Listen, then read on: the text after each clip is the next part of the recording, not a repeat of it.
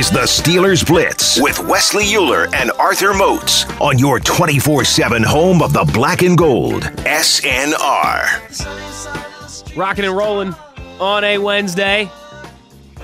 It's the Steelers Blitz here on your 24/7 home of the black and gold, SNR. Wesley Euler riding solo this week. You know that means I'll get to your tweets here soon, but we have got to hear from the captain, the quarterback, the future Hall of Famer, Ben Roethlisberger. It is a Wednesday here on the show. If you know anything in Steelers land, it's that Wednesday mornings are the day of the week that the quarterback, Ben Roethlisberger, speaks to the media. Ben's Day, Wednesday, it's one of the things we look forward to here every single week. Just a couple minutes with the quarterback, how he's feeling, what he thought about the win against Denver, and then starting to look ahead to the game against Seattle Sunday night at Heinz Field as well. Here's Ben Roethlisberger earlier today. The challenge at the offensive line that was given to them last week, is there a similar one this week? Hey, you made improvements, now you got to do it again. Is that sort of... Yeah, Coach Cannon, we literally just walked out, and he's said that exact thing. You know, we challenged you guys, said a couple names specifically, challenged you, you stepped up, and now the key is not to take a step back. We know what you can do, and now you just got to keep doing it. So it's funny you asked that less than 5 minutes ago. He just echoed those same things. Ben, I know you're disappointed and feel bad for Juju. What's that do for you, the offense, and overall? It's awful. And I'll speak selfishly. I'm hurt because I miss that guy. I mean, what he brings to this team, his energy, his excitement, the leadership, sucks. It really does. And I'm not even the one hurt. I mean, I spoke to him on Sunday night and just I felt his pain through the phone. Speaking to his mom as well. It's just sometimes things aren't fair and we don't know why they happen. And a guy that has given so much and a guy that means so much to this team and to me specifically, it's just not fair. Ben, how big of an opportunity is this for James Washington? Well, it's a big opportunity for a lot. For Ray, for James. Cody's going to get his shot, I'm sure. We need guys to, because it seems like every week one of the guys have been down for something. And so moving forward now without Juju, we're going to need everyone to be healthy as much as they can be every week. So, I think James is excited for the opportunity. I think Ray is as well. And so we're going to have to utilize a lot of people, their positions too. As an offense, how do you guys replicate some of those intangibles, like you mentioned that Juju brings, the energy, the leadership? Is there a way to replace that? You can't replace Juju. In terms of the analytics crowd, I'll say you can get a running back anywhere in the draft. You just plug any running back in. Uh-huh. Have you seen a difference with Najee in terms of what he brings to the offense? Not only as a runner, but as a pass catcher, the entire package of everything he does? He's got the total package. I think it's just now getting comfortable, getting used to playing in the NFL, and I think you've seen steps every week. Last week getting his first 100-yard game and catching the ball in the backfield and understanding kind of what it takes in the NFL. I've joked with him, and I've probably said to you guys, is that, in college it was probably easy a lot of the time. Playing in a semi-pro team in college, it's different. So to have to come to the NFL after having so much success in college and understanding that it's not always going to be that easy, it takes some getting used to. And I think he's getting that. I think we saw last week some really hard runs, some good catching. I think late in the game he was, cramping or something and affected him. And he told me when we got to the sideline, and I told him, I said, you're allowed to cramp, you're allowed to have those issues, but you need to tell me on the field so I don't throw you the ball. But he's growing, and I think he's just going to continue to get better. Ben, since you've come into the league, the teams going around the league on fourth down has dramatically risen. I think it's on record pace again this year. Why do you think that is? And as a quarterback, do you like to see it, and would you like to see it tried more here? I assume that the appropriate answer is because of analytics, I guess, and that's become such a big thing in the NFL. People want to put trust in their quarterback or their offense or whatever it is and figure, why not take another shot with it? I think if you have a manageable situation, why not? I've joked with Coach Tomlin about it before. He joked with you. I don't know if he was joking, but yesterday was asking the same thing. He said, "Our quarterback's not that mobile." So. It's not hard. It's not hard to quarterback sneak sometimes, Coach Tomlin. He's referenced twice, or at least each of the last 2 weeks, that his quarterback's 39 and not very mobile. When you hear, does that bother you? I agree. Obviously, with losing Juju, you lose one of your top 3 receivers, but you also lose that inside guy that you've built so much chemistry with. Is Chase someone who can step into that? He was doing it more against the Broncos, and how comfortable are you guys with all the intricacies that go into that rapport? Playing the slot position in the NFL is different than playing outside. It's just a different animal. I think we have a lot of guys that can do it, but it's a feel thing. And you don't want to take away a big body outside that's got special skills. So, I think you'll see probably some more utilization of the tight end and running backs in there, and different guys. You talked about how we were going to see growing pains before the season started on offense. Do you think you found something now? Listen, we're not. By no means we're going to sit here and say, "Oh, we're fixed. We're this great offense." We're not there yet. Just like last week after a loss, I'm not going to sit here and dwell on the losses and where we're bad. After a win, I'm not going to sit here and say this is all the good things we're doing. We still have a long way to go, and we've got a really talented defense coming in here this week. Ben, you mentioned the tight ends. How is your progression with Freiermuth? How do you think he's growing this year? I think he's doing a really good job, and I probably need to be better at getting him involved more. Because I trust him. He's in the right spot. I think he had a couple big third down catches last week. So it's on me to get him more involved, and I need to start making, I think, a more conscious effort to do that. And going against some of those top-tier safeties that you have in your career, with a guy like Jamal Adams, what more do you have to do to account for a guy like that, knowing his flexibility on the field? I mean, he's everywhere on the field. You have to try and understand where he is and know that he might not be there when the ball's snapped. What a great run stopper, a big hitter. A thudder. I mean, he's a guy that you have to be aware when you're throwing a ball that you try not to get your receiver killed when you throw it. And what kind of development and growth have you seen in Ray as a wide receiver in these last 2 years? Just an understanding of the offense, and I hope that we'll get to see more. I mean, he's going to get a shot. He's going to get his chance. He's very shifty and quick, and he's one of those guys that I think if we can get the ball in his hand quickly, hopefully good things can happen. Ben Juju is known for his toughness on the field, the yards after catch. Have you seen him kind of impart that to some of the other receivers in the room to be able to kind of pick that up now that Juju's not there? Juju's one of those guys that isn't afraid of contact, but you got to be built for it too, and he is. Always was a guy that was physical and kind of set the tempo. So hopefully other guys will just carry that on. Ben, 35 rushes to 25 passes last week. How much do you pay attention to that? What's that mean to you? I know the game could dictate that. Yeah, I didn't even don't know the numbers. And honestly, it's just about what we're doing. And winning the football game is the number one priority, and always should be. However, we have to get there. And like you say, it's when the game dictates it too, right? The first couple games we've had to throw the ball because we're down. When you have a lead, you're kind of able to do some different things. And listen, we'll take wins however we can get them. You started out talking about the offensive line. What would the addition of Zach Banner mean to that group, and what kind of intangibles does he bring? Well, he's a guy that's been here for a while. He's a guy that's has a lot of heart and a lot of fire, passion, and sometimes that's required when things aren't going as well. We've always kind of had that guy that's got that fire and that passion, and so I'm not really sure what's going to happen in terms of who's going to be out there, but having the ability to have a guy out there like that it's better to have someone and be ready to go than not. And you mentioned Freiermuth, but Ebron has not been featured as much last year. He's not getting as much playing time. He's a guy, at least in our experience with him, is not afraid to speak his mind. I'm sort of curious how, maybe why you think he hasn't been involved as much, and how is he maybe handling that? Well, I had a big third down catch last week, and I think honestly, I don't think anybody in the skill side of the offense is having the season that we've hoped for yet, and that really comes down to not winning football games. That's what we all should want to do.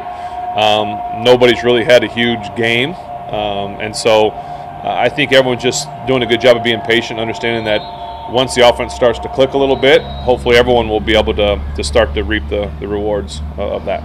Guys, 2 more. I was that's one other thing about Juju. I mean, yeah, you guys losing production on the field and the leadership, but he's still going to be around, right? I mean, he's still going to be hope so. Guys on the sideline and the bench. What can he provide in that regard as he's gotten older, matured, and just being Juju? That's special. Are you friendly with Russell Wilson? You know? I do know Russell a little bit, yes. Yeah.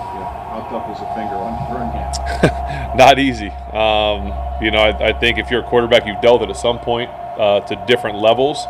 And I think we all probably saw the image of him playing and that finger just kind of hanging there. So very unfortunate, but I know Russ well enough to know that he'll make the most of it and he'll bounce back as soon as he can.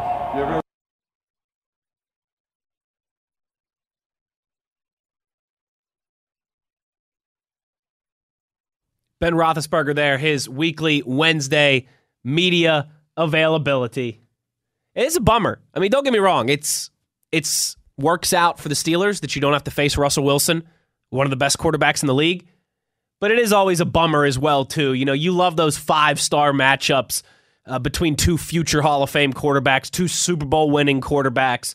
And as much as it is a break for the Steelers that they don't have to see Russell Wilson, you do, kind of the fan in you, always loves to see, quarterbacks go at it. And this was probably the last chance we'll ever have to see Big Ben and Russell Wilson play against each other, unless I guess the Steelers and the Seahawks meet in the Super Bowl this year. That stinks. It is a break for the Steelers that you don't have to face one of the top 5 quarterbacks in the league. But it stinks at the same time. The fan in you, the football fan in you, it is a bummer at the same time. Wesley Euler with you here on the Steelers Blitz on a Wednesday, having some fun, rocking and rolling. I did want to play you another little piece of audio in this segment as well, too. Gene Steratore, former NFL head of officials, now works for CBS. He, joins our building, joins the DVE morning show every week to discuss the Steelers game, some of the most controversial calls that have happened. Always love to hear what Gene Steratore has to say after a Steelers game. Take a listen. A beautiful morning in Pittsburgh. Joining us right now, sponsored by Ireland Contracting and Southern Tiers Overpack, mixed 15-pack. Are you overpacked for game day? Zebra Talk with Gene Steratore. Gino! Oh, yeah. Hey, good morning, everyone, and good morning, Val. Good morning, Gene. Gene, have you ever thought about doing a true crime podcast where you do a podcast of how the refs stole games from teams through the years? You get an idea there. Yeah. The mask thing has really been a natural for most of the officials, Yeah. We've been accused of being thieves for years. Yeah. So, the mask, it fit. It was kind of, a fashion statement for us. We came out with it. Yeah, exactly. The one thing I wanted to ask you today was in the Cincinnati game, Cincinnati-Green Bay, the kicker for Cincinnati, I think it was in overtime, kicks a field goal. He thinks it's good. He's celebrating. He thinks the refs are messing with him. It is not good. It hits the flag, the wind indicator. So it was clearly wide. But and he's celebrating, which was kind of hilarious. And even when the Bengals are good, they do Bengal things. But have you ever screwed up a field goal? Because I would bet there's times where you're looking up, and you can just kind of get discombobulated, and you get it wrong. We could fill the morning with my gas run, but yeah, I had a few of them. I know my rookie season, I was on a Sunday night game, Green Bay and Minnesota, in the old Minnesota Stadium, and a field goal. I was under the upright at that time. I wasn't a referee, and the thing goes right. It's above the pot, the upright, and I put it up as good. And I remember my referee punched out. He brought me over. He said, "Hey, rookie, the ball has to go inside the upright for it to be good." It was one of those optical illusions, You're looking, all of a sudden it's like, whoop, it's gone, and that's good. Yeah. Good. I missed it. What would happen if that happened now? If they would have called that good the other day, you can't challenge that, right? That's exactly right. With the ball going over the upright, once it's above the upright, it's no good. Or not reviewable as well. So we would have lived with that one, and I would have been a real busy person this week. But should it? If it did go below the upright and wide, and for some reason they called it good, the other team could review it. Be an automatic review, but it would be reviewable if the ball is at or below the height of the upright. It is a reviewable. That's interesting. Play, Why is there designation? I think it's because you can then make a definitive statement of where the ball is in relation to the upright, Mike, instead of getting the protractor out and trying to extend the uprights higher or something like that. It's a black and white issue. If the ball is, below, you can see it. I actually, in Division II basketball at Shippensburg decades ago, I didn't have my contacts that day, so I repped it. Come on. It was a beautiful day. And I'll never forget this. There was a legend. Roger Goodling was the head coach of Shippensburg, but halftime, it was like one of those three-quarter court, last-second shots. And I was the trail official. That was my responsibility. And the ball went right in front of the rim and hit the net, and it kind of just went right down. And I'm at three-quarters court, backside free throw line. I'm banging it through. Good basket, and everybody leaves. Like the guys went to the locker room. And so I walked toward the table, and a couple of the guys at the table looked, "Hey, Gene, come here. This is what's out of you." It didn't go in. It went right. It was short, but it hit the net. I said, "Are you serious?" He said, "Yeah, I wouldn't lie to you about it." So I had to go to each locker room, in the quiet little tap on the door. "Coach, could I see you for a No second?" way. Yeah, it happened.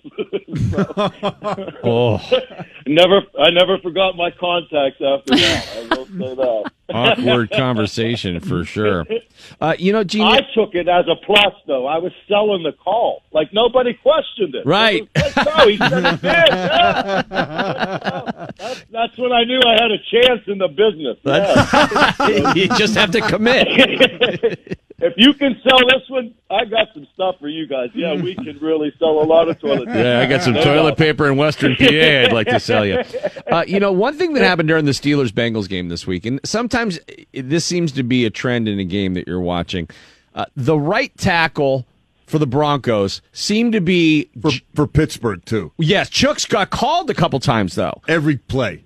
But it seems like that right leg is coming back before the ball is snapped. What is that?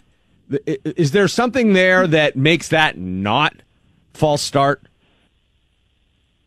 It shouldn't be. I mean, any movement prior to the snap, especially the five up front, right? Sometimes on the wide guys when there's not press coverage and they have a little hitch like a bee sting right before the snap, you stay away. But inside, the mantra is, a flinch is a flinch. So anything that is before the snap inside needs to be shut down. But the tackles inevitably are trying to gain an advantage some way or another. It's either them not being on the line of scrimmage, and you'll see them start to kind of cheat that a little bit and be a half a yard off the line, where it's right in that gray area, but he's getting beat by that defensive end or that linebacker, so he's trying to win a half a step before the snap, so they're not technically legal, on their pre-snap setting, or where it's that little flinch where they time it, like try to time it right with the movement of the ball to win that fraction, and that fraction is a lot of time and a big advantage if they can get away with it. But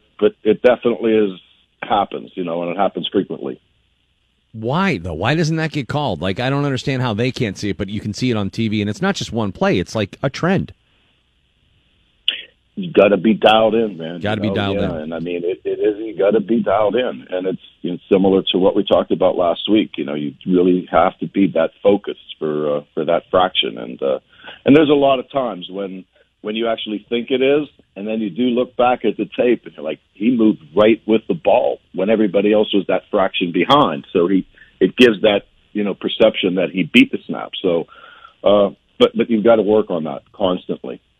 Gene, there was a guy sitting in my section on the game on Sunday who just kept calling out all of the penalties before the actual referee did, and he said he went to referee school. Being the pope of all referees, is there any kind of atonement that you can issue or any kind of demerits that you can give just random people in the public thinking they're referees? Billy, maybe he was off that day. Maybe he is a ref, and he didn't have a game, so he felt like he needed to get through the day and make his announcements and things like that. Unbelievable. There's an academy. We have a ref academy, so that we're out there and having little things, but maybe he was just working on his delivery that day to see how his announcements would go, and but I know it drives you nuts, right? Yeah, especially, after he'd had about 6 tall boys. I don't think they recommend that.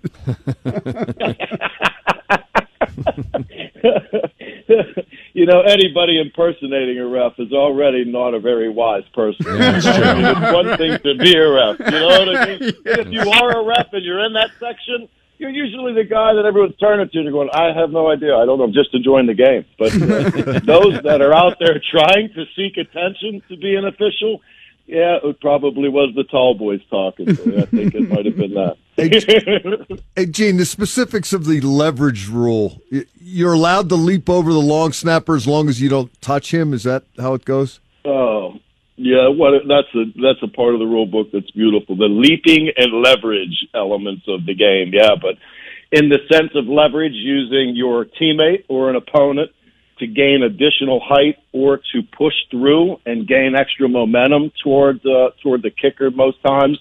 Both of those are illegal by rule. It's something that happens more frequently than you would think, but it doesn't rise to the level of being a foul, whether he pushed off to gain an advantage of height, or it's the one I didn't like was when they would push to get through that gap and use both players, usually an opponent on either side, and try to push to gain that additional momentum forward.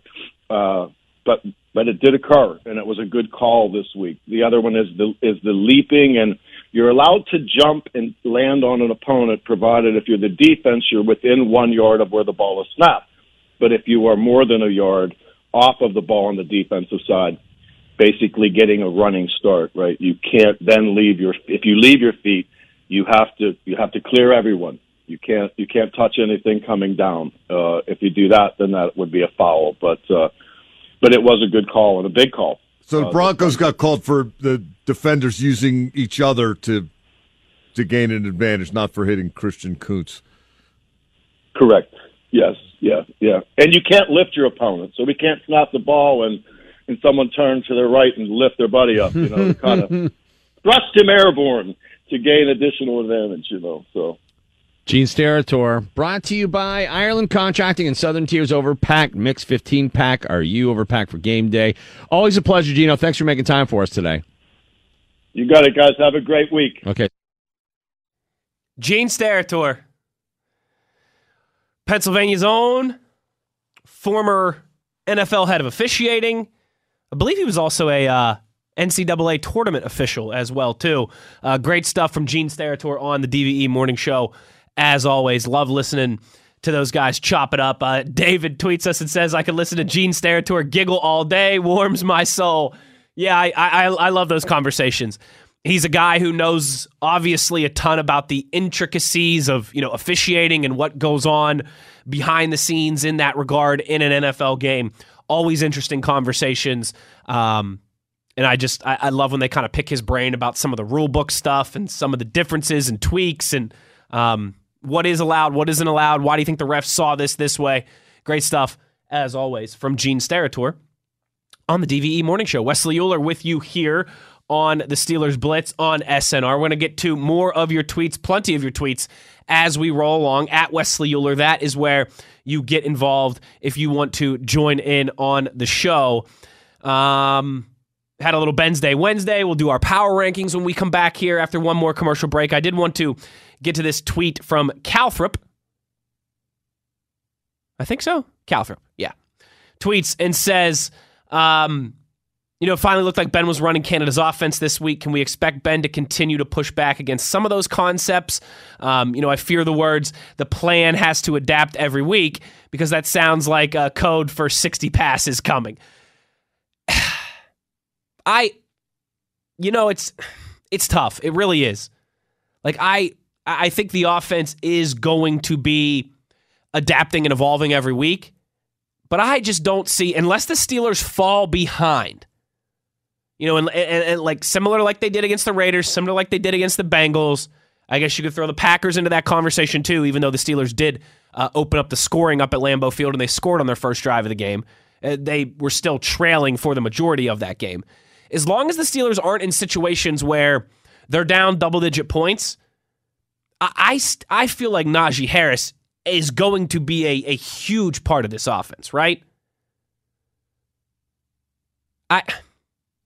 You know, I'm chief most amongst the people that are banging on the table here all the time saying that, you know, you need Ben to throw the ball 25 to 35 times a game. That's the sweet spot. Run the offense through Najee. Get Pat Freiermuth more involved. Only 2 targets last week, but that's a completely different conversation. But the only way I see Ben throwing the ball 40, 50 times a game is if this team falls behind by double digits. They got to stay ahead of the sticks. The offense has to continue to put points on the board early. And when that happens, they're able to make Najee Harris a huge part of the game plan, which I think opens up everything else. I know it opens up everything else. So if the offensive line continues to progress, and boy, did they certainly have their best game of the season on Sunday. And we all know progression is not purely a linear thing. Sometimes it's 2 steps forward and then you take a step back, and then 2 more steps forward and then you take a step back. But if the offensive line can continue to build upon what we saw on Sunday and what feels like has been better performances week by week, again, not perfectly linear, but certainly better last week than it was week 1. Najee Harris is getting more and more comfortable, and he's doing more and more. I don't think that you'll have to get into those situations where Ben's throwing the ball 40, 50 times a game. That, to me, is the biggest kicker for the offense the rest of the season. The biggest factor, X factor, whatever you want to call it. Stay ahead of the score, stay ahead of the sticks, don't fall too far behind, score points in the first half, keep games close. In that way, you keep Najee Harris a big factor out there. And that feels like it is the identity that they're starting to slowly but surely carve out this season. On Twitter, at Wesley Euler. I'll get to more of your tweets when we return on the other side. We'll also do our weekly power rankings. Everything on the table when we return. You know where to get at me if you want to get involved. It's the Steelers Blitz on SNR.